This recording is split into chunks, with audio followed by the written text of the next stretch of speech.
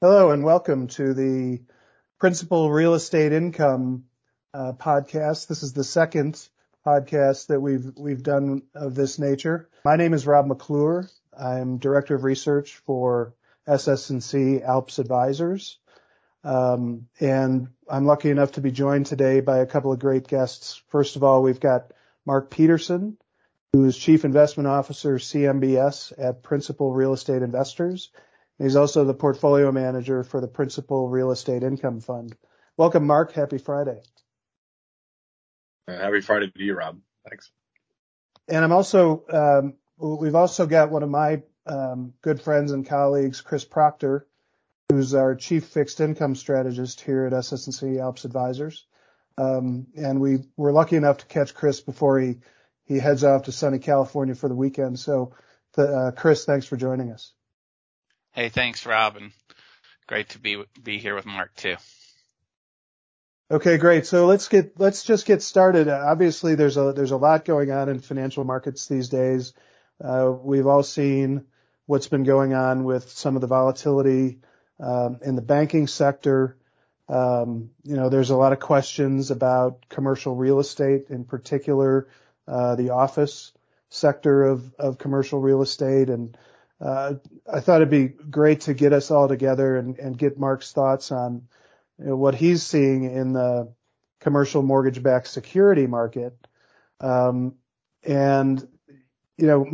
just to kick us off here, obviously there's a lot of volatility in the market. CMBS, while it's a relatively small proportion of total commercial real estate, it does give us some good indications on what's going on from an underlying standpoint in that market. So I just thought maybe we could just kick it off with getting your thoughts on, is the market for CMBS functioning well right now? Are you seeing liquidity in the market? That sort of thing. So maybe just some thoughts around that.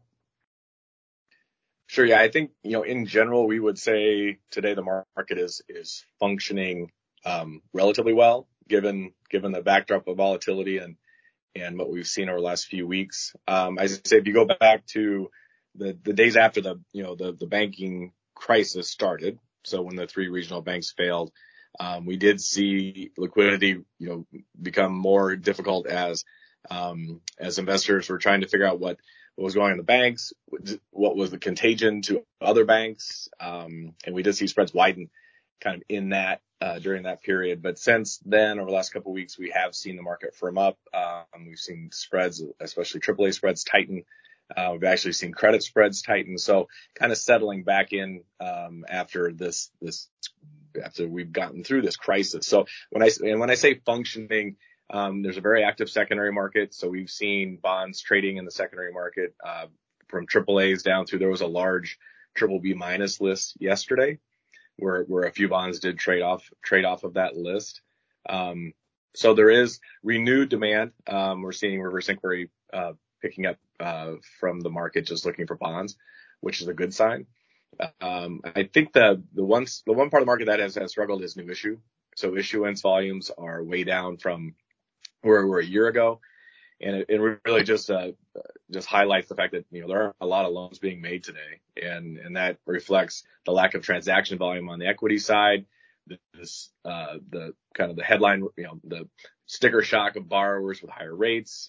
So we have seen, issuance really slowing down. With the one new, product that has been available to the market has been 5-year new issuance, which we have not seen. So saying really that looking at that, the borrowers are looking for shorter terms. And so we've seen two almost $1 billion pools of 5-year loans, which we have not seen before. So that's I think a good sign in that the CMS market is being able to, kind of transform into where we're seeing demand for loans and issue those bonds. So I will say that's been good. But in general, that new issue market needs to, we were looking for this to pick up in the second half in order to really feel like the market is functioning. Thanks, Mark. That's a great starting point. I think Chris had some questions for you, just as a follow-up to that for those of us that might not be as familiar with the CMBS market. Yeah. Hi, Mark. Good morning. We're often asked from investors what, commercial mortgage-backed securities are. And maybe I don't give them the best answer, but we have you on the line here. So could you give us maybe a quick overview of how they're structured, for income investors? Sure. Yeah. Yeah. No, good morning, Chris. Yeah. So talking specifically about conduit CMBS. So these are multi-loan pools, static pools of first mortgages, that are diversified by property type and geographic location. So on average, these pools have been roughly 50 loans.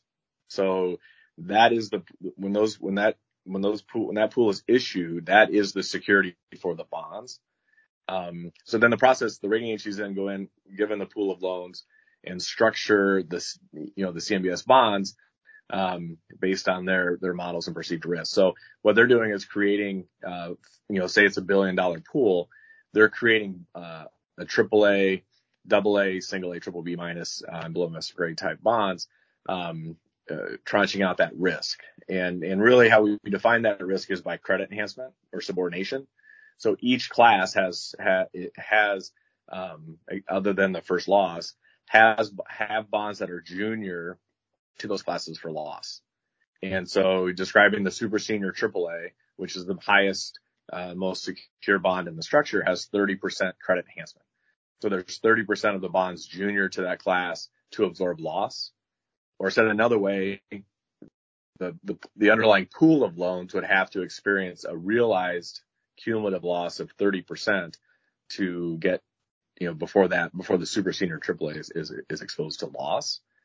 And the way the waterfall works is all principal payments come in from the loans, pay down the most senior class first, and then down the structure.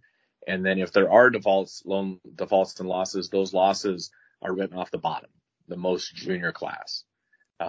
And so ultimately for each class, it's a question of, for the next 10 years, what is the loss experience from the pool, and how does that compare to the subordination, for a given bond? As far as, does that bond get paid, principal back or not? Recover full principal. So basically that's the structure. These are static pools. And I think, you think about geographic and property type diversity, that's all to the benefit of the structure. I guess, if you think about at the bottom, so there is a B-piece buyer, there is a buyer of the most junior classes, very, typically, real estate specialists, that are taking that first loss risk. And so that buyer is, when the pool is being formed, that buyer is able to kick out loans. So if an issuer sends over a pool of 60 loans, the B-piece buyer has the opportunity to remove some of those loans if they don't fit, from a risk perspective. So that 60 loan pool may be whittled down to the 50 loan pool, the pool that's finally issued. So you do have this relationship between the investment grade buyers and the B-piece buyer. And that relationship is very strong today, given regulatory changes since the GFC. So through Dodd-Frank, that B-piece buyer has to hold their bonds for 10 years. They cannot finance that position. So there is a pretty direct alignment there. But in general, it's the risk of the loans versus your subordination in the bonds that you're really having to consider when you're buying CMBS. Okay. Yeah. Thank you. It sounds like they're typically pretty well diversified, and there's a flavor for, each investor's sort of risk appetite along the capital structure. Are there any other, advantages to this type of, CMBS conduit investing versus just direct own the building yourself, direct real estate investing? Yeah. So there's differences. Depends on if you're thinking about debt or equity. Obviously, as an equity investor in real estate, you are exposed to changes in market value. So you think about what's happened here in this higher interest rate environment with cap rates moving higher. Owners of equity real estate are, directly impacted by the values of these properties, in general going down, from a return perspective. So it is that exposure. And then on the direct lending side, obviously you have, those lenders have exposure to that first loss. So if you do have a loan default in in a private loan portfolio, you're going to take that loss if a loan does default. So the advantage of the structure in CMBS is you have protection from those first losses. So if you own the AAA class and there are bonds defaulting in the pool, those losses are absorbed by the most junior classes. You do not see any impact on your holding, even though there are defaults and stress occurring in the pool. So again, and then it's just where you want to be in the structure. So obviously, as you move down the structure, you're closer to those losses, and the market can price that a lot differently, given a pool's experience. But it is really that structure that really benefits a CMBS holder versus, especially on the direct lending side, if you're making loans versus owning CMBS, along with liquidity. So owning a portfolio of CMBS bonds provides liquidity, so you can actively manage risk. You can increase, if you want to go risk on, you can do that very quickly. We're in a private loan portfolio. It's very difficult to do that, right? You have very little liquidity. If you are seeing opportunities, you can't put that on immediately, given having to build a pipeline, those sort of things. So the efficiency, the time to market, if there are opportunities in real estate on the debt side, is CMBS is much more efficient as far as being able to take advantage of those opportunities. Perfect, Mark. Thanks. Let's go ahead and just pivot to what we've been, hearing about kind of in the news right now about, the office, specifically the office market. Is there a typical exposure to, I guess, office properties in these conduits, or do they vary? Or they do vary, and we've seen office become less a part of pools recently, as the market has been much more sensitive to that risk. But in general, office exposures range from 25 to 30%. Right now, when I look at the universe, it's roughly 29% of the 2.0 post GFC universe is in office. So it is a major property type within the structure. And one thing I didn't mention when you talk about just what is CMBS, the way the loans are being underwritten today is much more conservative than where things were obviously pre-GFC. But these are typically 55% loan to value loans with a debt service coverage well over 2 times. That's been on average the profile of the CMBS portfolio or CMBS issuance, for the last probably 6-7 years. So you do have a conservative, kind of entry point or starting point when you start to think about volatility and office in particular. So if you start to mark office fundamentals down, so say, if market vacancy has been 90%, I think expectations are longer term, that's probably going to 80%, for example. Just a permanent potential impact on income.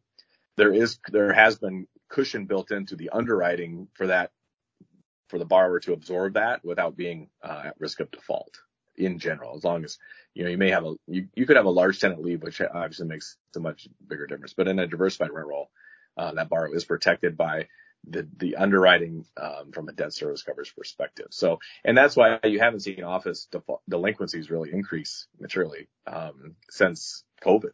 Office has actually performed very well. And now as we go through this cycle, why we expect to see income moving lower, we wouldn't expect to see office defaults spike just because of the longer term nature of leases in office. So I think that, and that's one thing the market is not fully pricing in. Right now, the market is pricing in a material change in risk of default and loss on office, and really in the near term, which, as we see, that risk is really more goes out longer as these leases start to roll over the next 3 to 5 years. Thanks, Mark. Yeah, apologize. There's a fire truck in the background. But sticking with the that's because of office. We were talking about office. Exactly. Trying to put out well, yeah, good segue.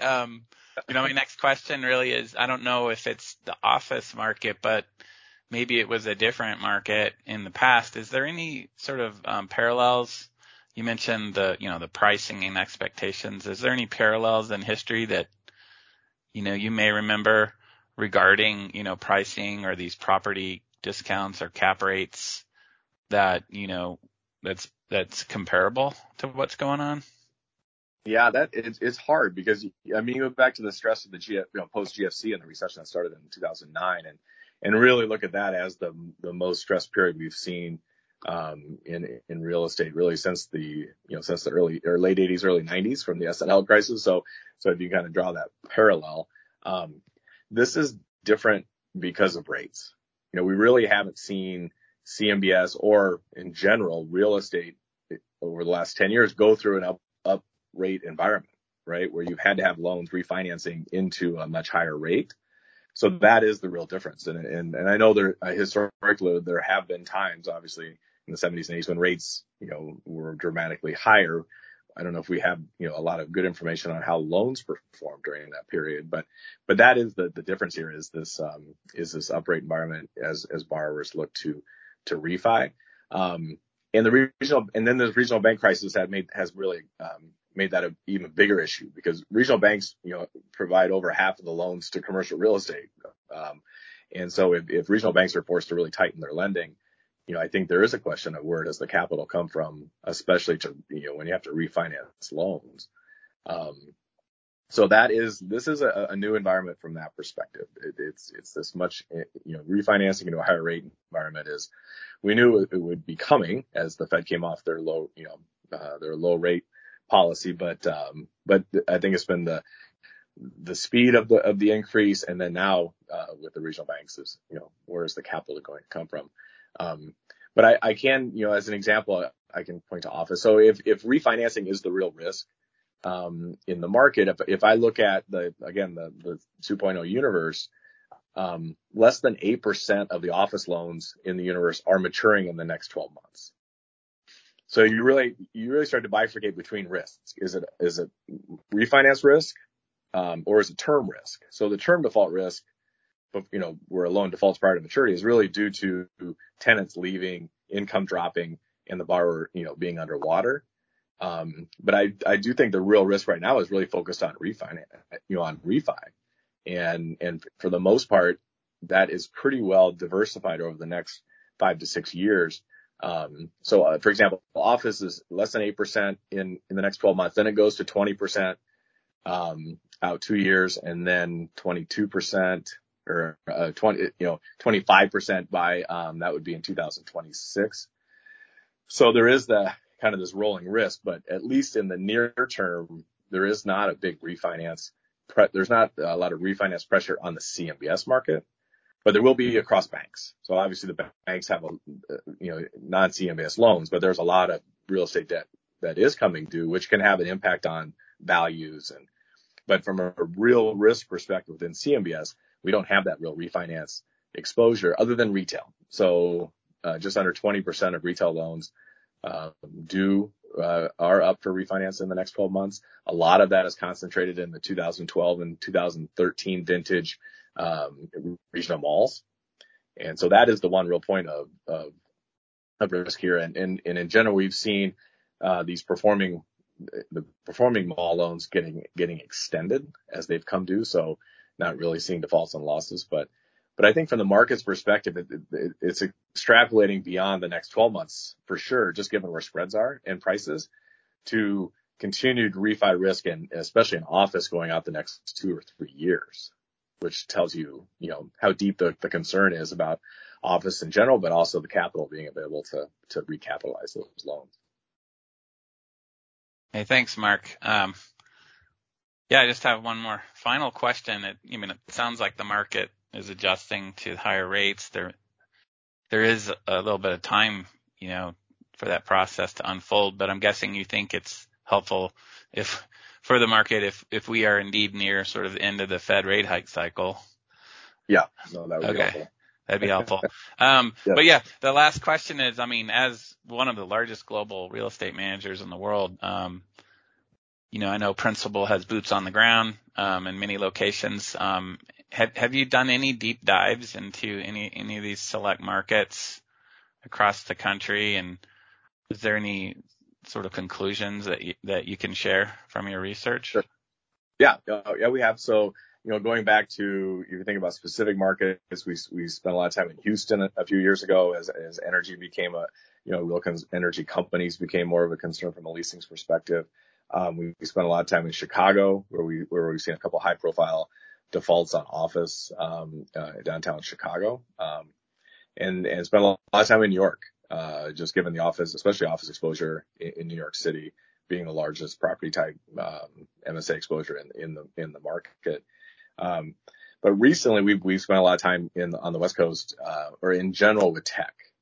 So looking at markets that have exposure to large tech tenants. So, Google, Facebook, Apple, they've all been big lease, they've leased a lot of space in San Francisco, in New York, Seattle, with Amazon. And so those are the markets we spent a lot of time in, just recently. And being able to sit down with our underwriter in that market to understand what's going on from a real risk perspective. So the pressure there is real. San Francisco vacancies are, or available space is north of 20% today. And so you've seen a lot of tech tenants putting their leases out for their space out for sublease, which is bringing a lot of available space to the market. And so it is it is a really stressed period for office fundamentals, especially in San Francisco and in Seattle. So I think the only caveat being that typically these tech tenants sign longer term leases. So you may have Facebook out till 2032, but now they put 3/4 of their space out for sublease. So, barring Facebook going bankrupt, that lease will continue, payments will continue to be made on those leases. So again, as you asked about the difference between equity and debt. So on the equity side, they're going to feel that because this space availability and rents are going to have dramatic impact on values in those. And we've seen some properties changing hands, 50% lower than where they traded just 3 or 4 years ago. And obviously that directly affects equity. But on the debt side, as long as those leases remain in place, you don't have a real risk of near-term default, which is a positive for the market or for CMBS and performance. So I think, those deep dives have helped. We're really looking to calibrate our model to the real, where we see the real risk. And that would be in leases rolling in the next 2 or 3 years. And so we've identified those loans, changed our assumptions in the model, making portfolio management decisions based off of that. So I think that is the real risk, is lease rollover and loan maturities in the next 2 or 3 years. You're really trying to manage your exposure to that as best you can. That's great, Mark. We really appreciate it. And I think, your comments about the way you think about modeling risk, that might set us up for another discussion, down the road. I think, folks would probably love to hear about how you think about risk and how you model that, because that's obviously very important in the fixed income market. But I think for now, we'll leave it at that for now. But we really appreciate your time, Mark, and thank you, Chris, for joining us. And I think it's great to be able to provide a little bit of clarity to a part of the fixed income market where folks may not have as much familiarity as some of the more, I guess, call it plain vanilla fixed income. So, we really appreciate that. And for those of you listening, if you want to hear more or learn more about, what the folks at Principal are up to, please visit principalcef.com, or you can always give us a call at 855-838-9485. So appreciate everybody's time, and thanks, guys. Enjoy the weekend. Very good. Yeah. Thanks, Rob. Thanks, Chris. Thanks a lot. Have a good one.